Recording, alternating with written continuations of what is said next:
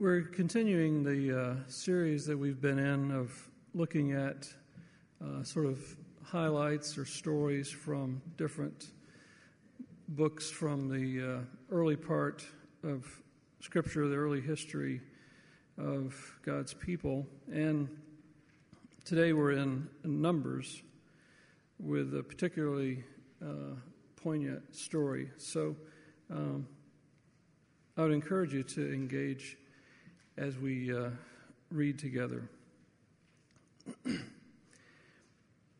This is from Numbers 20. In the first month, the whole Israelite community arrived at the desert of Zin, and they stayed at Kadesh.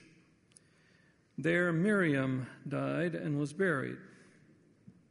Now there was no water for the community, and the people gathered in opposition to Moses and Aaron. They quarreled with Moses and Aaron and said, "If only we had died when our brothers fell dead before the Lord. Why did you bring the Lord's community into this desert that we and our livestock should die here? Why did you bring us up out of Egypt to do this to this terrible place? It has no grain or figs, grapevines or pomegranates, and there's no water to drink, by the way."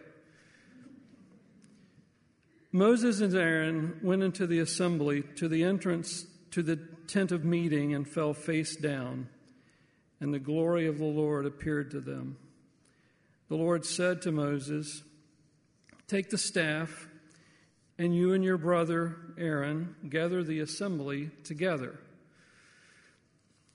Then speak to that rock before their eyes, and it will pour out its water. You will bring water out of the rock for the community so they and their livestock can drink." So Moses took the staff from the Lord's presence, just as he had commanded him. He and Aaron gathered the assembly together in front of the rock, and Moses said to them, "Listen, you rebels, must we bring you water out of this rock?" Then Moses raised his arm and struck the rock twice with his staff. Water gushed out, and the community and their livestock drank. But the Lord said to Moses and Aaron, "Because you did not trust in me enough to honor me as holy in the sight of the Israelites, you will not bring this community into the land I give them." These were the waters of Meribah, where the Israelites quarreled with the Lord, and where he was proved holy among them. This is the word of the Lord.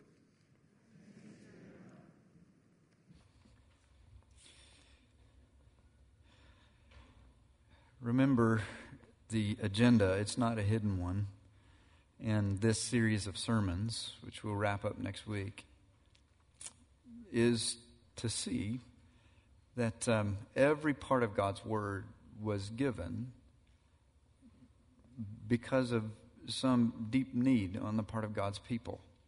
None of it was given just for information. None of it was given so that you'd feel bad because you don't know it. All of it was given because God is full of mercy, and He wants to reveal Himself to His people in times of need. So what kind of need were God's people facing when the book of Numbers was given to them?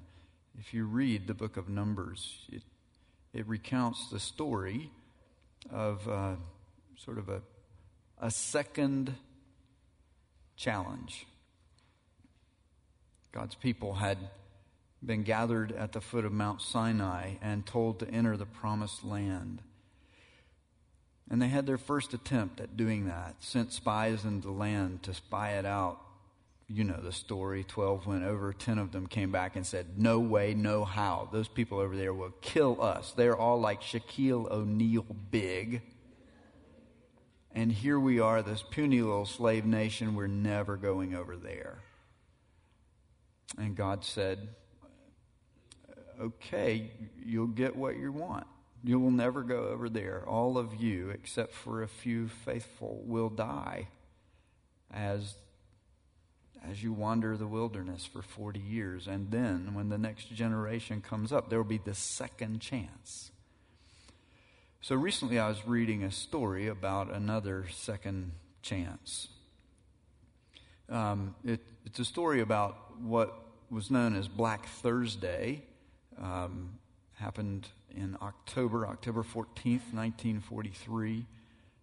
Bombing campaign among the Allies in World War II, deep in the heart of Germany, to destroy some ball bearing factories, without which it's hard to keep a war machine running. And there had been an earlier bombing of this same town called Schweinfurt, and the pilots who had flown on that first mission knew how hard it was. They knew how many guns were waiting for them, how many planes were waiting for them when they got there, and how few of their comrades returned.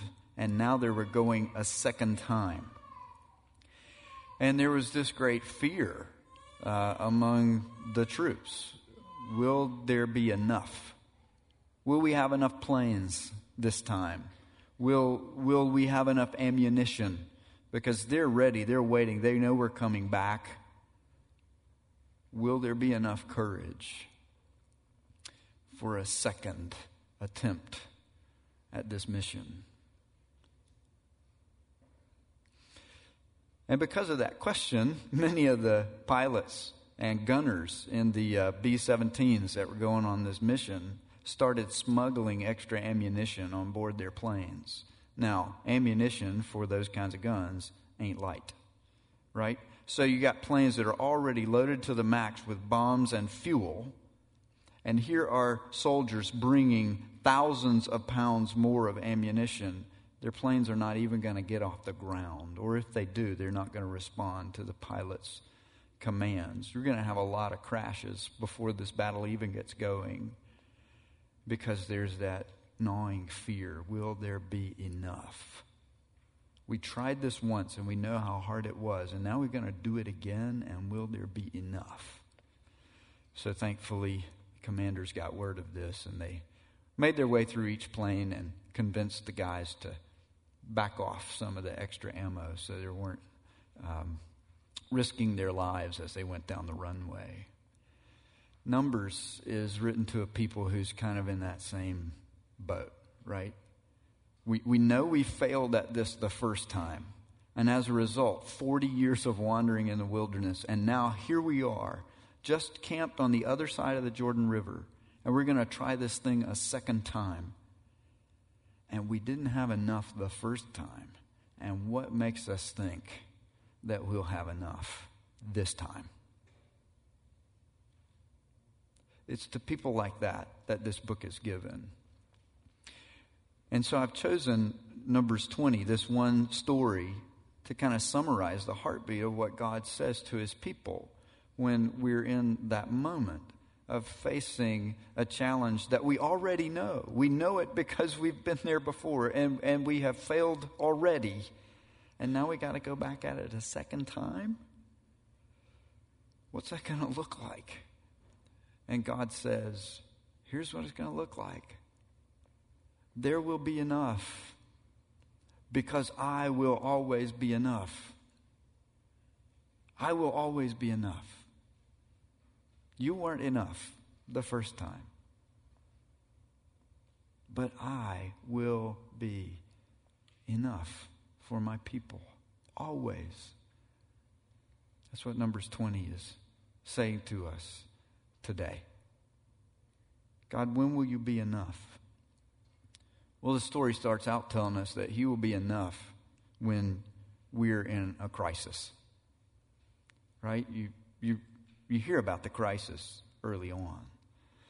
And it looks like the crisis is there's not enough water. Now, if you live in a desert and the way you provide for your family is through raising livestock, remember, you're wandering around. You're not raising crops. You're feeding your family with animals and with the milk produced by your goats And if you can't feed them, you and they are going to die. So water is a big issue. And not having enough water is a big crisis. And does God say, well, really, I don't care about that. I'm really only interested in spiritual things. So come back to me when you have a spiritual problem. Figure the water thing out yourself. That's not God's response at all. He's like, I made you to live in a real world. I made you with the kind of bodies that need water. I will be enough when you have a crisis. I will be enough for you. But the people aren't trusting him to be enough, right? They quarrel with Moses. Man, it would have been better for us if we had just died in the desert. If we had just been swallowed up by Pharaoh's army before we had a chance to get out here, that would have been a swifter, more painless death. If only we could have littered the desert with our bodies. Thanks for your leadership, men. And guess what? We can't grow anything out here. There's no grapes, no figs, no pomegranates. You know why? There's no water.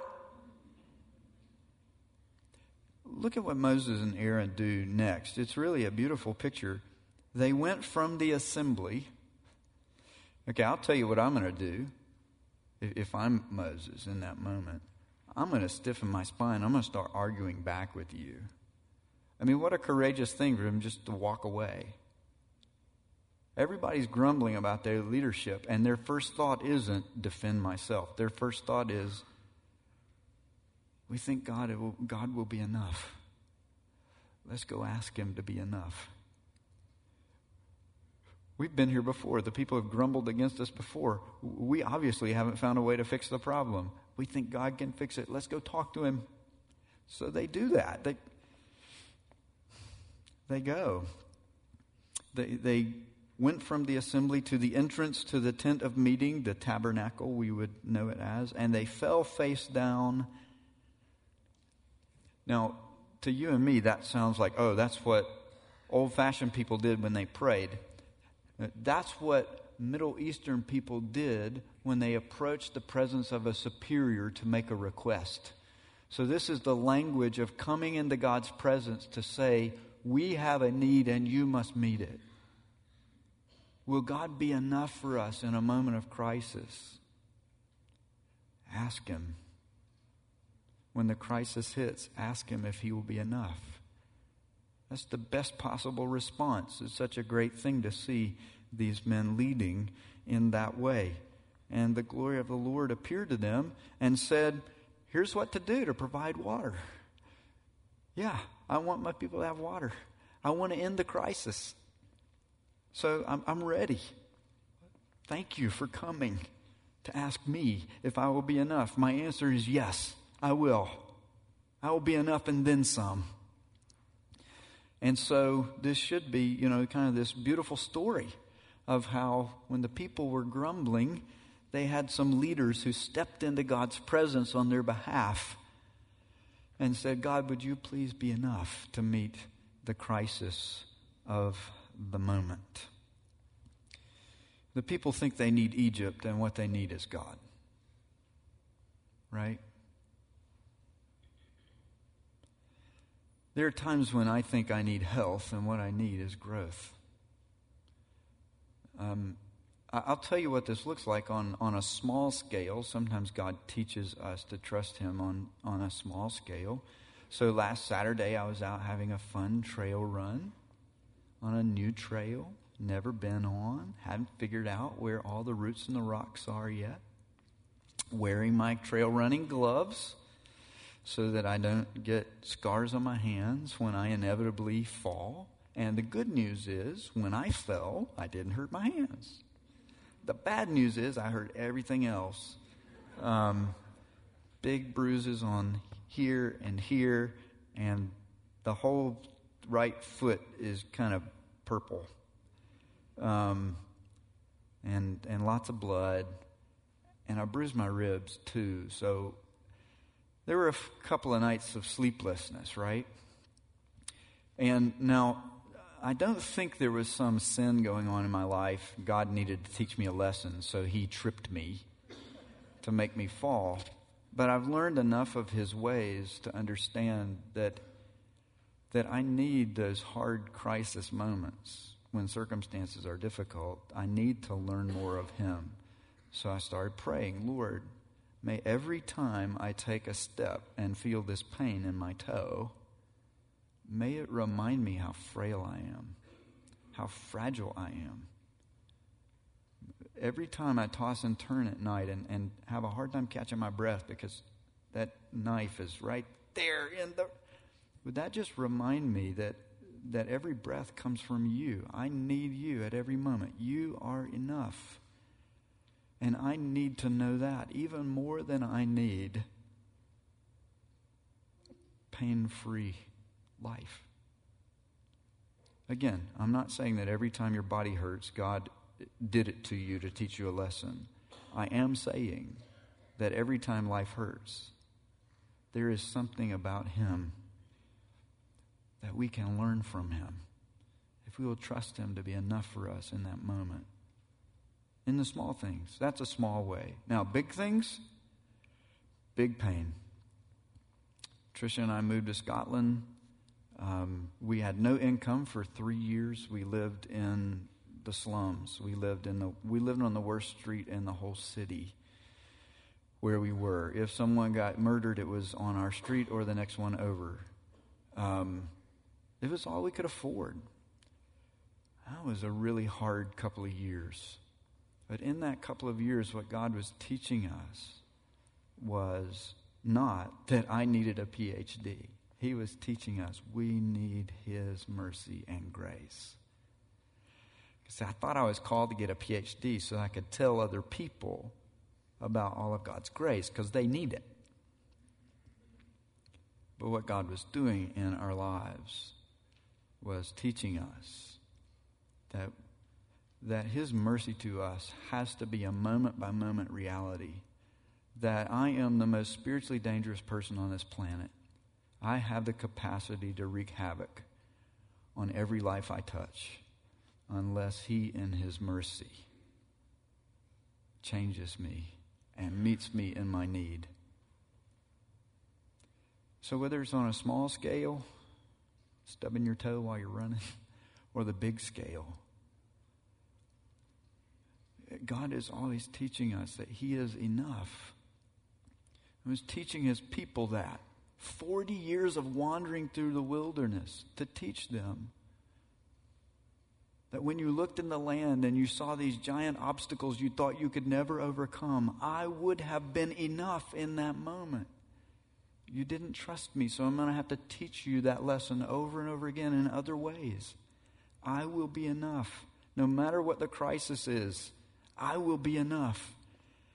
And then this glorious picture that Moses and Aaron get it, right? They got it. They knew he would be enough. So they said, let's go ask him.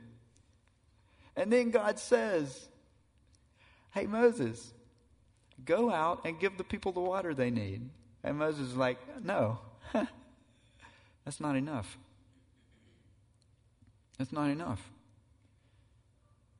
These are rebel scum. Right? If you work on the Death Star, you have to say it that way. God, thank you for your willingness to be gracious to the people. I'm happy to participate in your plan to give them water. But first, they've got to hear that this is wrong, that they've got to stop the complaining.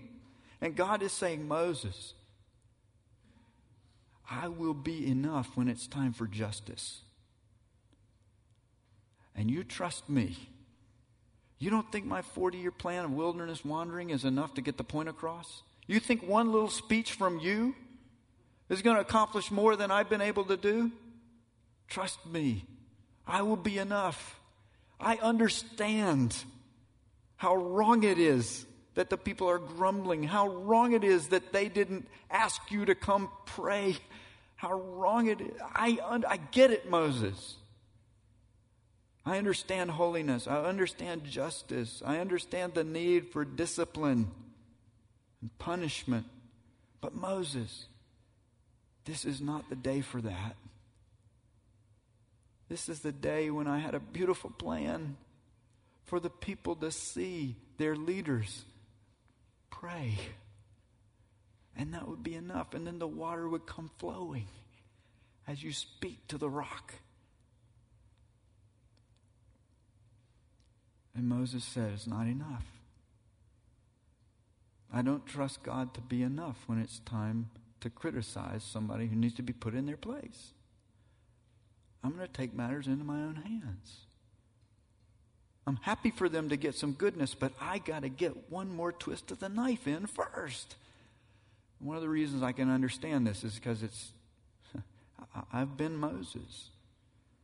No, not literally. But there was a crisis in a church where I was pastoring before. I spent a week praying and fasting and asking other people to pray and fast with me for that week to know exactly what to say to speak to the crisis. And I'm not a writer. I don't write down much when it's time to speak. I wrote down every single word, 5 pages worth. Absolute confidence. Lord, your Spirit is leading me to say these things on this occasion in exactly this way. After a meeting where those things were shared, later someone comes along and says, hey, I'm really encouraged to see the way that the leadership of this church is trusting God together. And at the moment I heard that, I began to speak. And I knew in my mind, I should not say what I'm about to say. I spent a week praying and fasting over all these other things. And this was not one of the things I was supposed to say. And I stood there and I smiled and I said, you rebel scum. Yes, thank you for saying something encouraging about these leaders, but please let me twist the knife one more time and let you know that, if they're doing well now, it's only because they were doing so poorly last month. You do that? Talking to your roommate? Thanks for doing the dishes. It'd be nice if you did them more often. You do that, parenting your children?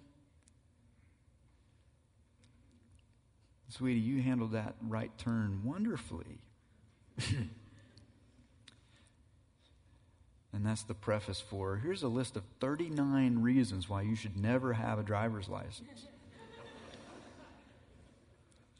What's going on in those moments? We're not trusting God to be enough when it's time for justice. And Moses and Aaron, having responded so wonderfully before, there's a crisis. The people are running us up one side and down the other. And instead of standing there and arguing about it, we're just going to go pray and fall on our faces and say, Lord, bring the water. And instead of that beauty, what they get is one more twist of the knife. Let me hit the rock with my stick and show you what anger looks like. And then look at how God responds. Do you see what he did? Right? The people fail when it's time to go into the land. Oh, there's giants over there. We're scared. And then they come to this moment in Kadesh and they say, there's not enough water. They fail again. And then Moses and Aaron seem to get it right. And then they blow it. So we got this string of blew it, blowing it. And God says, let's have a water party. You're all invited. What's up with that? How can that be? How can that happen? How can God say to these people who have this track record of saying, we don't trust you to be enough to take us into the land. We don't trust you to be enough when we need water in the desert. We don't trust you to be enough when it's time to show justice to sinners. And to people who never trust him to be enough, God says, let me show you what it means that I am more than enough. And water came gushing forth out of the rock. And who drank? What does the text say? all the Israelites and all their livestock. The camels were drinking, the goats were drinking, the sheep were drinking, the people were drinking, the babies were drinking. Everybody is drinking. It's a water party because God is saying, I will be enough when you are not enough.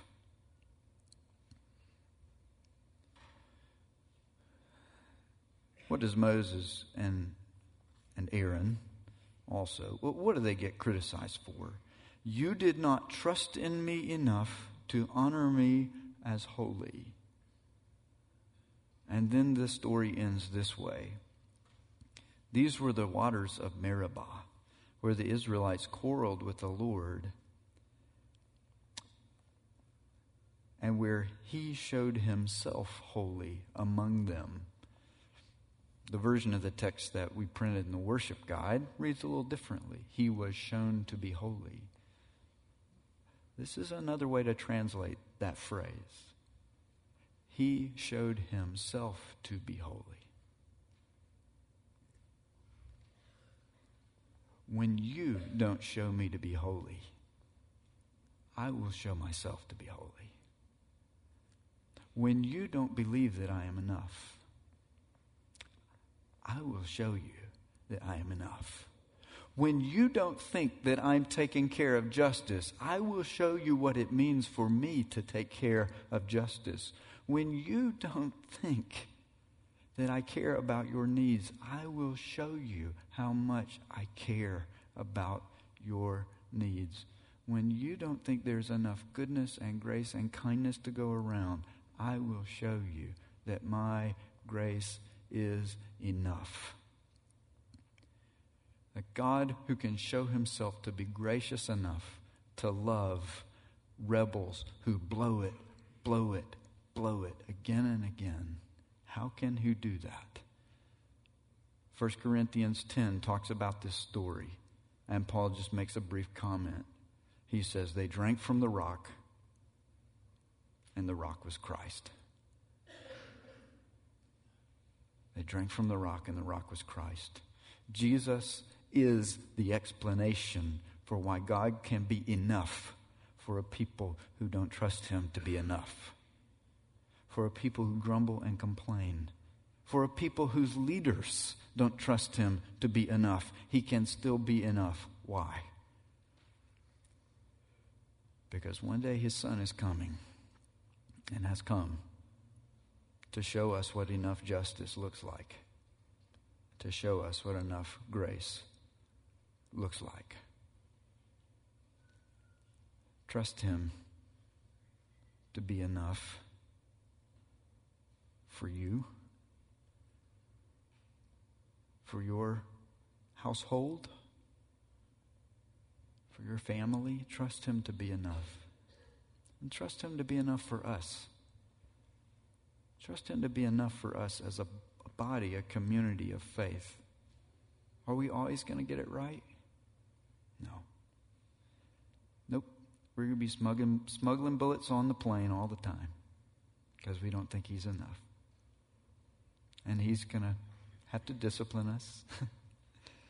Take the bullets back off the plane. I'll be enough. I'll be enough.